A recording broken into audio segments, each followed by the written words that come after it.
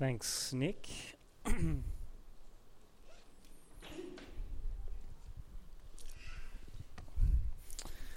All right. It's fantastic to be here and to see you all here today. For those of you who have not met me, my name is Jonathan, and I get the opportunity to preach here every once in a while. You'll know that it's me preaching when you see me wearing a shirt and it has a collar. It's very interesting what people remember about sermons or the people giving the sermons. It's interesting that some people remember more about what you're wearing than perhaps your 3 points that you slaved over. Show of hands, who can remember the 3 points that Andrew shared about last week? One. How many people can remember what he wore last week? Can anyone? Yellow shirt, was it? What was red shirt? I don't pay attention to what he's wearing, just what he says. But so that's how you can know that I'm speaking. But yeah, it is fantastic to be here. We are looking at the book of James. And we are actually in the final section of that book. The title of today's sermon is There is Power in Prayer. There's power in prayer. Who was James? James was the brother of Jesus. He became a leader of the church in Jerusalem. He wrote this letter to Christians who'd been scattered from Jerusalem because of severe persecution. Now, unlike some of the other letters that Paul writes in the New Testament, James' primary concern is not so much about addressing specific problems that the church was going through or about explaining theology, even though James does do both of those things. James's main aim was to share his wisdom about what the Christian life looks like. He wants to answer the question, what does it mean to live with Jesus in your life? And it's actually a relatively short letter. We're already at the tail end of it, and it's only 5 chapters long. But it is action-packed. There is so much stuff that James addresses. There's a broad range of topics and challenges that he presents us with. In chapter 1, we looked at facing trials and temptations. We looked at what it means to be a doer of the word, not just a listener. And we looked at what true religion really means. In chapter 2, we looked at favoritism, what it means to judge another. And we learned that legitimate faith is accompanied by deeds. In chapter 3, we covered the things that cause community breakdown. The wrong things that we say, the wrong things that we think, or the wrong things that we want. And last week from Andrew in the second half of chapter 4 and the first half of chapter 5, we looked at how God wants us to live patiently in light of Jesus' return and how it should shape the plans that we make and our attitude towards our material possessions. And today, in James chapter 5, verses 13 to 20, James challenges us on prayer. And it kind of feels like that James could talk about so many other things as well, on top of everything that he's already challenged us with. So how does James choose to close this action-packed letter? Well, I find it appropriate that James gives us the solution to any situation that we might encounter. Perhaps like a giant catch-all. What happens when I encounter this circumstance or this situation that the rest of the letter of James does not tell us about? What is his final advice that we can turn to no matter what we face? Well, James's answer is that we should pray. Because in all circumstances, prayer is powerful and effective. Because prayer is the most effective weapon which the Christian can live by, and it applies to any and every situation. Because the Christian who knows what it means to pray knows who God is, and that person shall glorify God. I'm going to invite Ben to come and read to us James chapter 5, verses 13 to 20. Let's give him a hand. Hello, is this on? Cool. James chapter 5, 13 to 20, the prayer of faith. Is anyone among you in trouble? Let them pray. Is anyone happy? Let them sing songs of praise. Is anyone among you sick? Let them call the elders of the church and pray over them, and anoint them with the oil in the name of the Lord. And the prayer offered in faith will make the sick person well. The Lord will raise them up. If they have sinned, they will be forgiven. Therefore, confess your sins to each other and pray for each other so that you may be healed. The prayer of a righteous person is powerful and effective. Elijah was a human being, even as we are. He prayed earnestly that it would not rain, and it did not rain on the land for 3.5 years. Again he prayed, and the heavens gave rain, and the earth produced its crop. My brothers and sisters, if any one of you should wander from the truth, and someone should bring that person back, remember this: whoever turns a sinner from the errors of their ways will save them from death and cover over a multitude of sins. Thanks, Ben. So I've broken down James's wisdom on prayer into 4 short points. The first is we are to prioritize prayer. The second, we're to pray with one another. The third, we're to pray in faith. And fourthly, we are to pray for the lost to return. Let's pray now. Heavenly Father, we look to you this morning. We thank you for your word. We thank you for James, who encourages us to pray.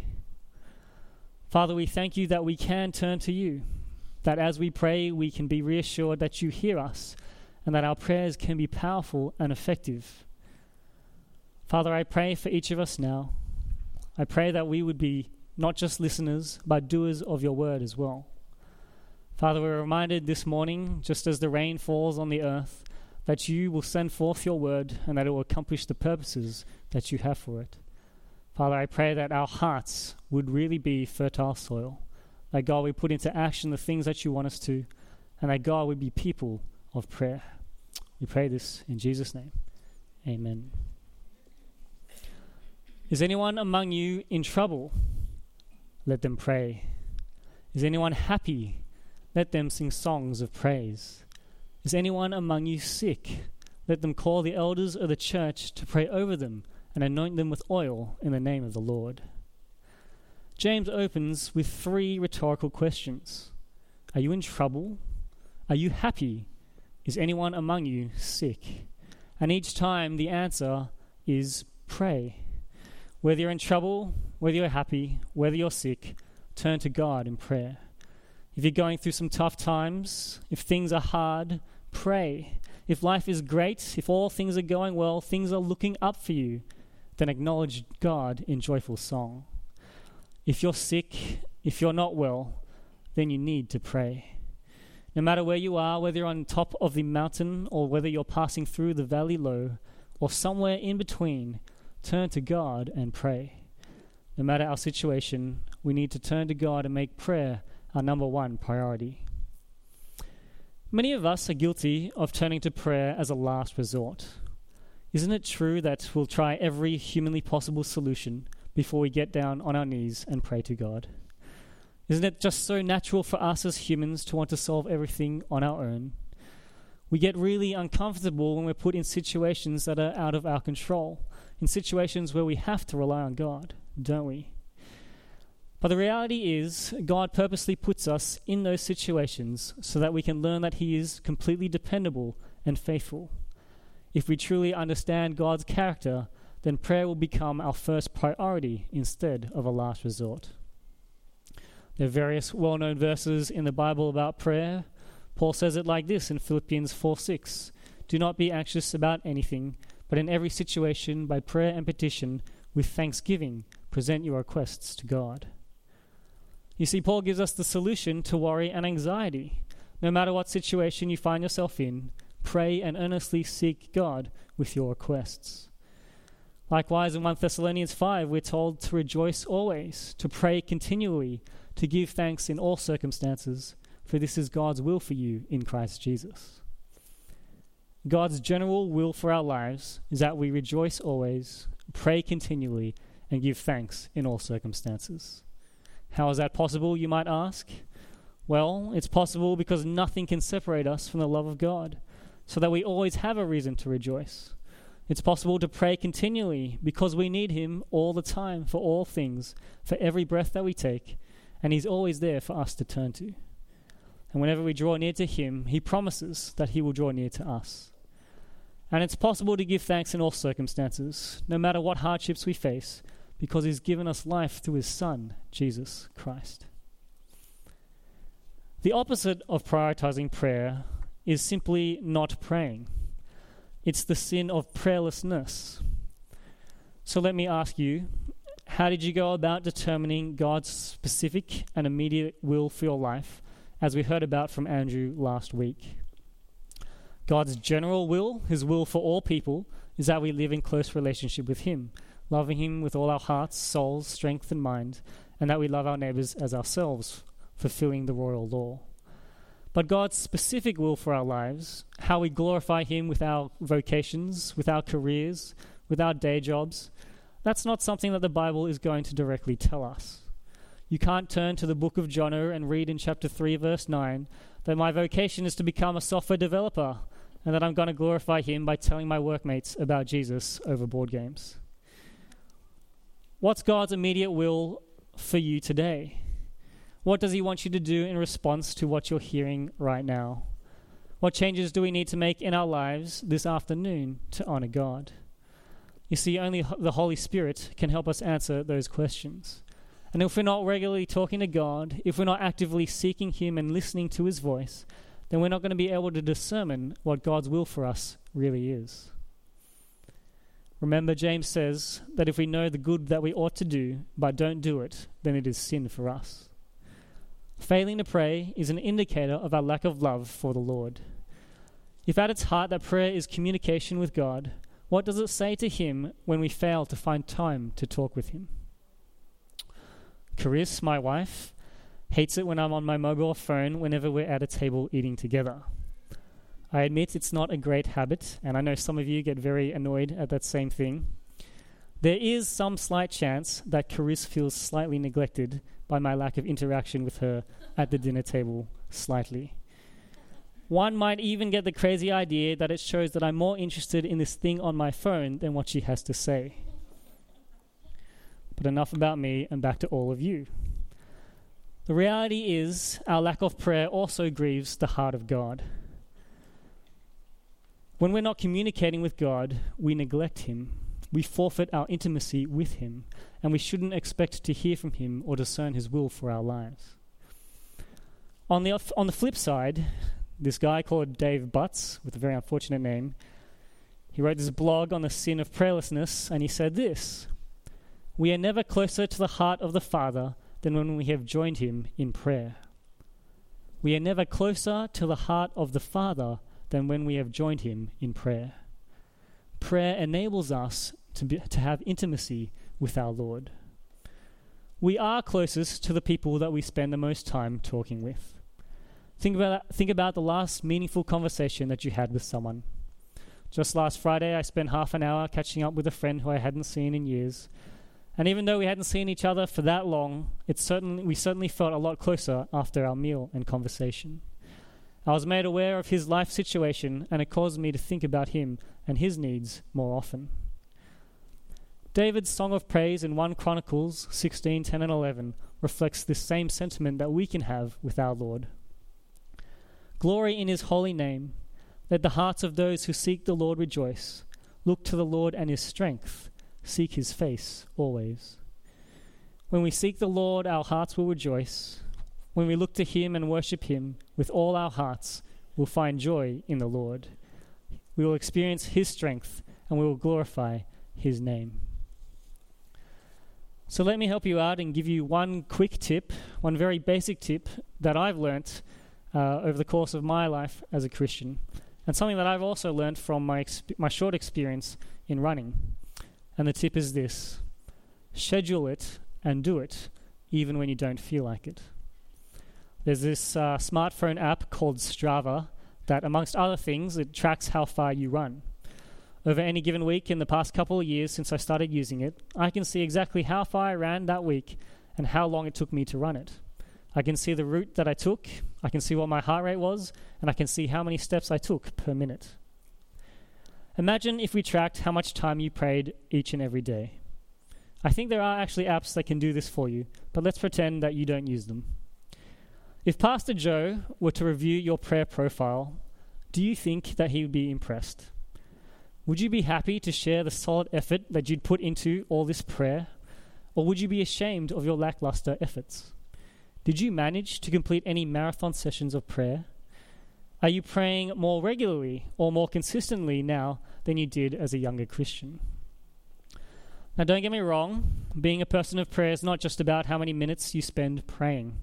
Clearly, there is much to be said about having an attitude of prayer and being in constant communion with God throughout the day. But at the same time, if we can't set aside time to pray each and every day, then there's little chance that we're going to form good prayer habits without making some changes to our lives.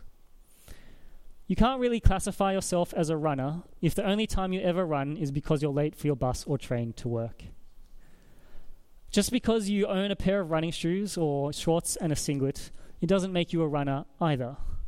Unless you actually spend time dedicated to the task of running, you don't qualify as a runner. And it's the same with prayer. You may have a dedicated prayer closet and a mat and a Strava prayer app. You might know all there is to know about prayer and what the Bible says.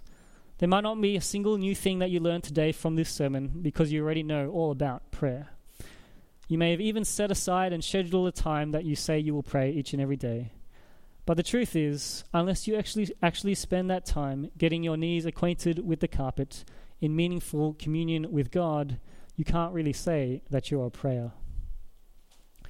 So can I encourage you to set aside some time each and every day and to make it your number one priority?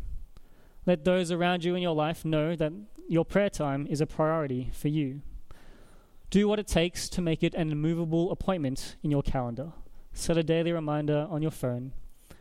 For some of us, perhaps just starting out, commit to just 5 minutes every day. And for those of us who have journeyed with the Lord for longer and desire deeper intimacy with God, adjust as you see fit. And just like with running, every extra minute that you dedicate to the exercise, it will pay off dividends later. Point number 2, we are to pray with one another. Is anyone among you sick? Let them call the elders of the church to pray over them and anoint them with oil in the name of the Lord. Did you know that scripturally it's the role of the church elders to pray for those of us who are sick? You remember a couple of weeks ago that Joe shared about some of the causes of community breakdown in James chapter 3. Today, James shares a powerful way in which a community can encourage and build one another up by praying together. When we're sick, we're told to call the elders of the church so that they can pray over us and anoint us with oil in the name of the Lord.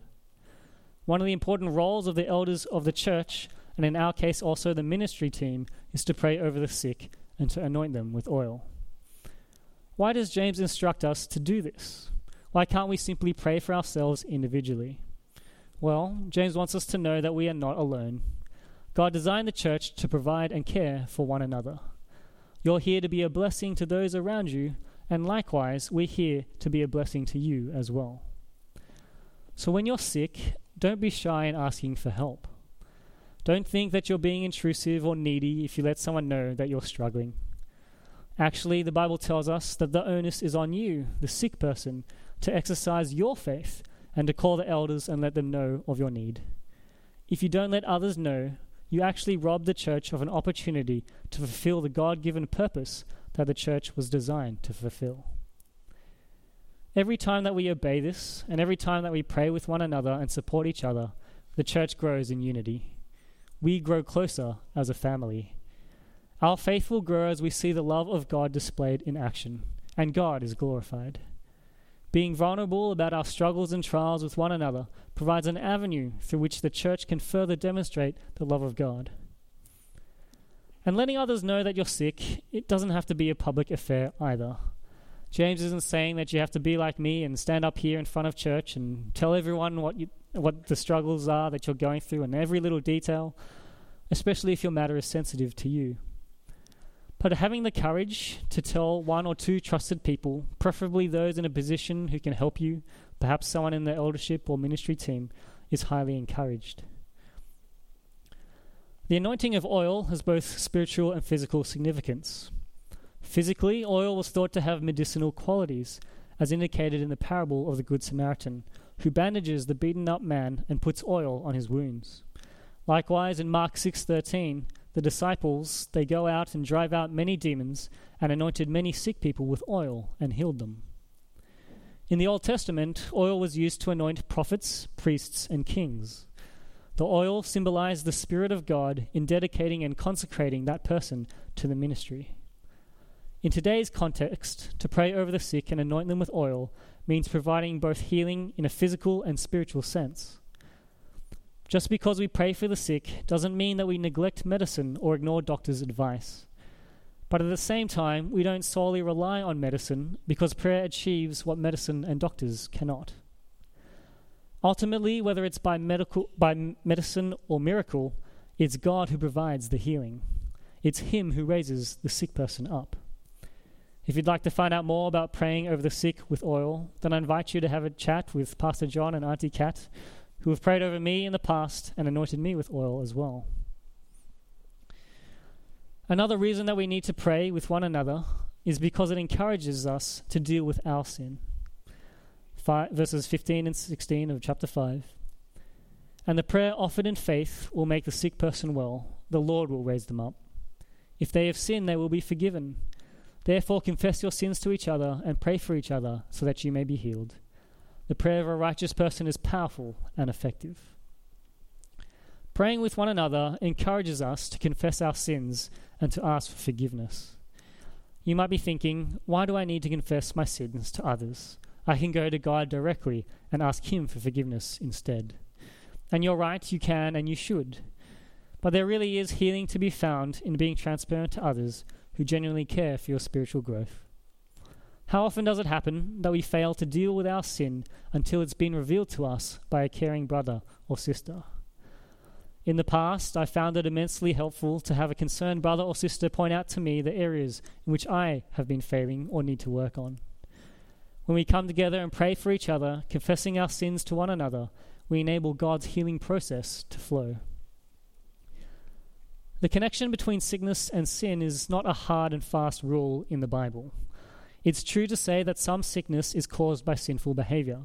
For example, after Jesus heals the cripple at the pool of Bethesda in John chapter 4, Jesus says this to him: "See, you are well again. Stop sinning or something worse may happen to you."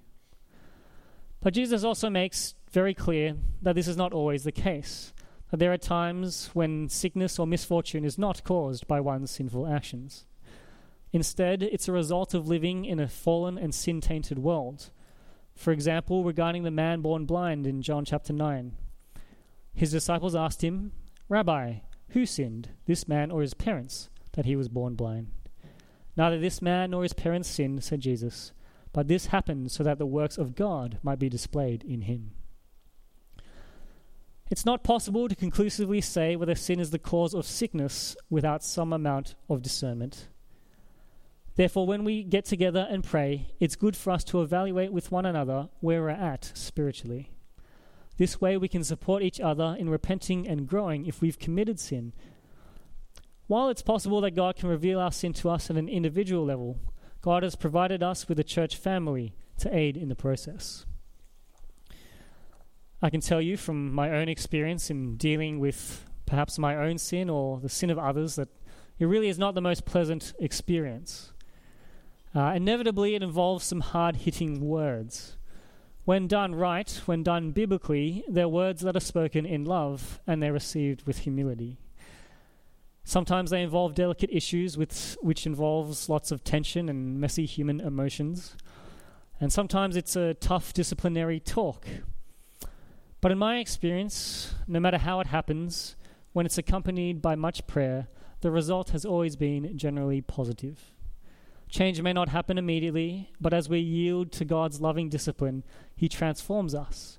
He grants forgiveness, He brings healing, He softens hearts. Matthew chapter 18, verses 15 to 17, talks about how we are to approach a brother who we've identified in sin. It talks about how we are to talk to them directly, and if that doesn't work, then to involve 2 or 3 others.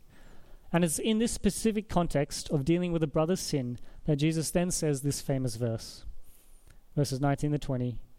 "Again, truly I tell you, that if 2 of you on earth agree about anything they ask for, it will be done for them by my Father in heaven. For where 2 or 3 gather in my name, there am I with them." When we gather together in 2s or 3s and pray and confess our sins with each other, God especially promises us that he will be there with us in our midst. He is the God of reconciliation. He loves it when his people repent and turn back to him. This special provision of God for us should be a great motivation for us to pray more regularly and urgently with one another. James makes it clear to us that praying as a community, that praying together, has multiple benefits. The church is to be sensitive to the needs of its members and to provide avenues for prayer. As we open up to each other about our needs, as we pray and confess our sins, the church becomes a place of healing. The sick are raised up and made well. And that's the kind of community that the world would notice and would want to be a part of, isn't it? Who wouldn't want to be a part of that community? So church, let's be that church. Let's be a church that is genuinely interested in each other's spiritual welfare. Let's be a church that is a beacon of hope for those who need the healing touch of God. Let's be a church that believes when our elders pray over us and anoint us with oil, that God will heal us, that he will raise up the sick person. Let's be a church that helps one another deal with their sin and their weaknesses in humility and in love, that we might see the Holy Spirit work in us and through us on display in our lives. Point number 3, we are to pray in faith. Verses 16 to 18 says this: "The prayer of a righteous person is powerful and effective. Elijah was a human being, even as we are. He prayed earnestly that it would not rain, and it did not rain on the land for 3.5 years. Again he prayed, and the heavens gave rain, and the earth produced its crops." Elijah was arguably the boldest and most confrontational prophet of the Old Testament. We're first introduced to him in 1 Kings chapter 17. He's one of many prophets to the nation of Israel and to Judah. And the very first words that we read about him are this, in 1 Kings 17, verse 1. "Now Elijah the Tishbite from Tishbe in Gilead said to Ahab, 'As the Lord, the God of Israel lives, whom I serve, there will be neither dew nor rain in the next few years, except at my word.'" These are some pretty bold words. Can you imagine if someone came in here and said, "It's going to stop raining and it will never rain until I let it rain again"? Well, that's kind of what Elijah is saying to King Ahab, a pagan king who believed in Baal. Baal was the god of fertility, and so he was throwing some serious shade at Ahab's gods. Now, during the drought that followed because of his prayer and the famine that came about because of the drought, Elijah is provided for by ravens who give him food morning and night. He is then led to provide an infinite supply of flour and oil to a desperately poor widow. When the widow's son dies, Elijah resurrects him. And then he goes on and challenges King Ahab and the 450 prophets of Baal. If you're not familiar with the story, you can read all about it in 1 Kings chapter 18. But I'm going to pick it up just after this episode. In verse 41 of chapter 18, it says this: "And Elijah said to Ahab, 'Go, eat and drink, for there is the sound of a heavy rain.' So Ahab went off to eat and drink, but Elijah climbed the top of Mount Carmel, bent down to the ground, and put his face between his knees." Elijah then goes on to pray, and in verse 45 it says this: "Meanwhile the sky grew black with clouds, the wind rose, a heavy rain started falling, and Ahab rode off to Jezreel. The power of the Lord came on Elijah, and tucking his cloak into his belt, he ran ahead of Ahab all the way to Jezreel." Elijah prayed that it would not rain, and it didn't rain for 3.5 years. He prayed for the provision of God, and he saw it in the form of obedient ravens and an unending supply of flour and oil. He prayed a dead boy back to life. He prayed for fire to come down from heaven, and it happened. And then he prayed that it would rain once more, and it came down in buckets, more than it is even today. Through his prayers, Elijah could command anything that had come down from heaven for 3.5 years, whether fire or water. Now, most of us, when we hear that story, we're tempted to think There's no way that I could be that like Elijah. There's no way that I could pray and do what Elijah did. And yet the very next verse in James completely squashes this idea.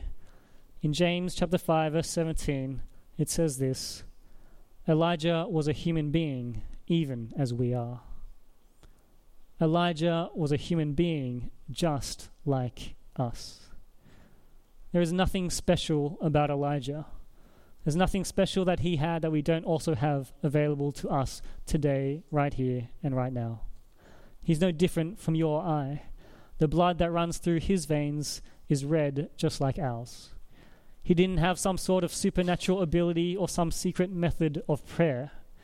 He also had his flaws and his moments of fear and weakness. There is this tendency for us to put these great men and women in the Bible on a level above us, on this unattainable level. We think that we could never do or experience what they did. But James wants us to know that that is a lie, that we can. Elijah, after all, was a human being just like us.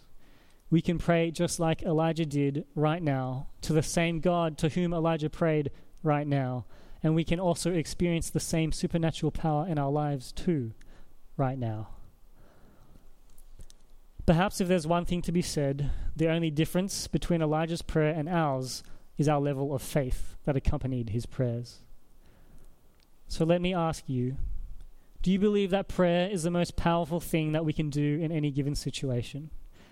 Do you believe that we do and can pray just like Elijah and see the miraculous work of God in our lives? You see, when James says that the prayer of a righteous person is powerful and effective, he's not saying that only the people who are perfect and sinless in this world can do those things. Elijah was neither of those things. In fact, if we continue to read the story after the drought is over, Elijah fears for his life, and he actually goes so far as to pray that he might die in 1 Kings 19, verse 4. Despite everything that he had seen and everything that he had experienced and all the amazing prayers that were answered, Elijah was not a perfect person. A righteous person is not someone who is perfect or sinless. A righteous person is one who has been made righteous because of Jesus and who now lives in close relationship with God. Paul puts it like this in 2 Corinthians 5:21. God made him who had no sin to be sin for us, so that in him we might become the righteousness of God. If we've received by faith the good news of Jesus and trust in him for our eternity, then we can rest assured that we've been made righteous in the eyes of God. When we're walking closely in communion with him, then we can be confident that God hears our prayers and that he will work in our situation for us. Francis Chan, in his video on this chapter, prompts us to seriously consider this question. Do you believe that God could respond to your prayers like he did to Elijah? Do you believe that there is real power when you pray? Do you pray with that kind of faith, believing that your prayers are also powerful and effective? What if I took this verse and I inserted your name into it? What if I said the prayer of Jono is powerful and effective? What if I said the prayer of Chris or Allison or Jimmy or Joe or any one of you in the back row? If I inserted your name and I said the power of the prayer of your name is powerful and effective, would you believe that? After all, aren't we all human beings just like Elijah? Don't we all have the access to the same omnipotent God bought by the blood of Jesus? It wasn't Elijah that brought fire down. It was God, wasn't it? But it was Elijah's prayers that prompted it. That's the kind of faith that James wants us to exercise when we pray. When we're walking with God, our prayers are not merely wishful thoughts or hopeful requests. They are words that are received by the God of the universe, who gave his Son for you and for I. Point number 4, we are to pray for the lost to return. Verses 19 and 20, the last 2 verses in the book of James. My brothers and sisters, if one of you should wander from the truth and someone should bring that person back, remember this: whoever turns a sinner from the error of their way will save them from death and cover over a multitude of sins. James closes his letter by suggesting perhaps the most powerful miracle that we can pray for, the salvation of others. It's a greater miracle than fire falling from heaven, because fire falling from heaven is over in an instant. It's greater than rain not falling on the earth for 3 years, because that will be over in 3 years.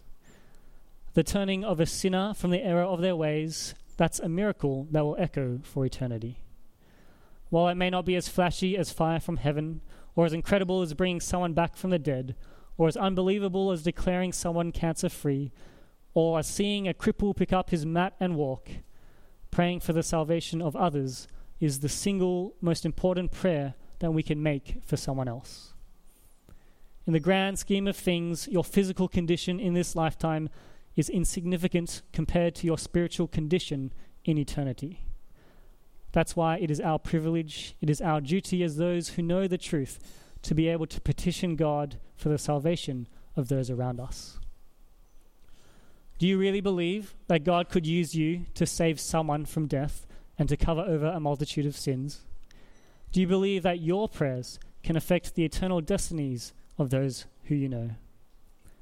The great preacher Charles Spurgeon said this: "If sinners be damned, at least let them leap to hell over our bodies. If they will perish, let them perish with our arms about their knees. Let no one go there unwarned and unprayed for." May we have the same urgency, the same fervor, and the same longing to see more come to Jesus. May not a single soul around us go to hell without us first bombarding the gates of heaven with intercessory prayer for their lives. May we exercise our faith as we pray with power and effectiveness in seeing the lost being saved from death. Having shared everything that I've shared with you today, I must admit, and I'm a little sad to say, that there are still times in my life when I'm tempted to think that prayer is not that interesting, where prayer is boring. And if I'm honest, there are lots of times when I don't feel like praying, or perhaps I don't look forward to prayer. There are times where I thought prayer meeting was an inconvenience for me.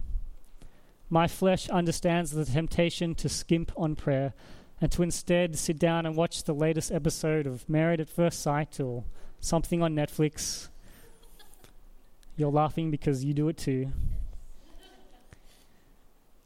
And if I'm honest with myself, I know that I need to heed my own advice, that I need to schedule prayer, and that I need to make it an immovable appointment in my life as well. And I also find that the older I get, the more there is to pray about. Perhaps I'm becoming more mature, but more likely it's just the nature of getting older. I was praying somewhat desperately to God on Friday night, as I generally find myself doing before I have to give a sermon. God, why do I always leave this thing to the last minute? How does this seriously keep on happening? God, how am I going to explain to the church what James is trying to say? God, I know you want people to pray more, but what could I possibly say that would make that happen? How am I going to preach about something that, quite frankly, I need to get better at doing myself? Wouldn't I be a hypocrite if I told them to pray more if I myself was not doing it? What is it going to take to bring about prayer revival in my own life, let alone in the members of GCC? Our monthly prayer meetings, God, aren't that well attended. Why is it those who believe in the power of prayer so far and few between? But as I shared these thoughts with God, I sensed God telling me not to worry. I don't have to worry about how you're going to respond, because that's God's job. He's the one who's going to bring about transformation. He's the one who will bring about revival in my life and in yours. He's the one who right now, I believe, is convicting each of us about our prayer habits, about our prayerlessness. His Spirit is the one that's at work right now, opening our eyes, our ears, our hearts and minds. He's building up faith in each of us through the hearing of His word this morning. All I need to do is be faithful to His word and trust that He will do the rest. And as that truth became clear to me, it suddenly didn't matter so much that I don't have the most entertaining illustrations or the most eloquent words. It's of little importance whether I have the most stirring introduction or use the most thought-provoking quotes. What matters is that God's word is preached, that his truth is proclaimed, and that I remain faithful to his word. God will speak for himself through James, and the Holy Spirit will make it effectual. So can I encourage you, church, to make prayer a priority in your life? Perhaps a little like I've done out of necessity over the past week as I've prayed for this sermon. Let's turn to God first in everything, whether we're in trouble, whether we're happy, or whether we're sick. Let's schedule it, put it in our calendars. Let's do it even when we don't feel like we need to. And let's prioritize praying with one another. That's why we're a church family. That's why we have each other. If you're sick, be bold. Call the elders of the church to pray over you and anoint you with oil in the name of the Lord. If you're struggling to resist sin, make yourself vulnerable to a brother or sister you trust and experience the presence of God wherever 2 or 3 are gathered in his name. Let's pray with renewed faith and with renewed vigor, believing that God will answer us just as he did Elijah on Mount Carmel. Let's pray for those who need to be lovingly brought back into the fold of God. I honestly don't really know why, but I thought it was appropriate to close with Psalm 23. I'm going to read it now. The Lord is my shepherd, I lack nothing. He makes me lie down in green pastures. He leads me beside quiet waters. He refreshes my soul. He guides me along the right paths for his name's sake. And even though I walk through the darkest valley, I will fear no evil, for you are with me. Your rod and your staff, they comfort me. You prepare a table before me in the presence of my enemies. You anoint my head with oil, my cup overflows. Surely your goodness and love will follow me all the days of my life, and I will dwell in the house of the Lord forever. Let's pray.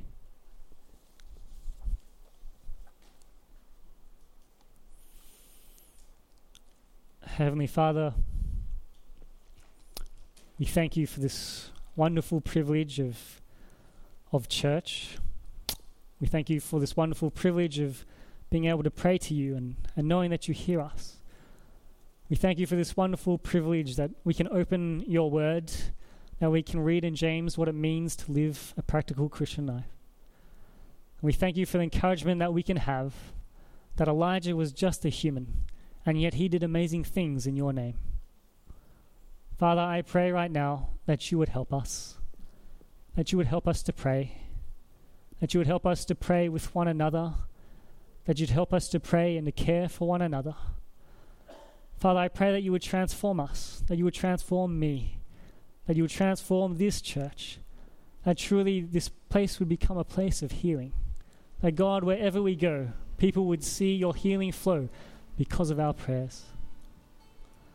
Lord, I thank you that we have this wonderful privilege, this wonderful access to you at any time. And no matter what we're experiencing, whether good or bad, God, we can go to you and you will hear us. And Father, I thank you for your many promises that when we pray over the sick, you will make them well. That God, when we pray, when we're close to you, you will make our prayers powerful and effective. God, what a wonderful privilege that it is. Father, I thank you that we can make a difference in the lives of others, in the lives of those who do not know you, in the lives of those who have gone astray. Father, I thank you that our prayers can change eternity.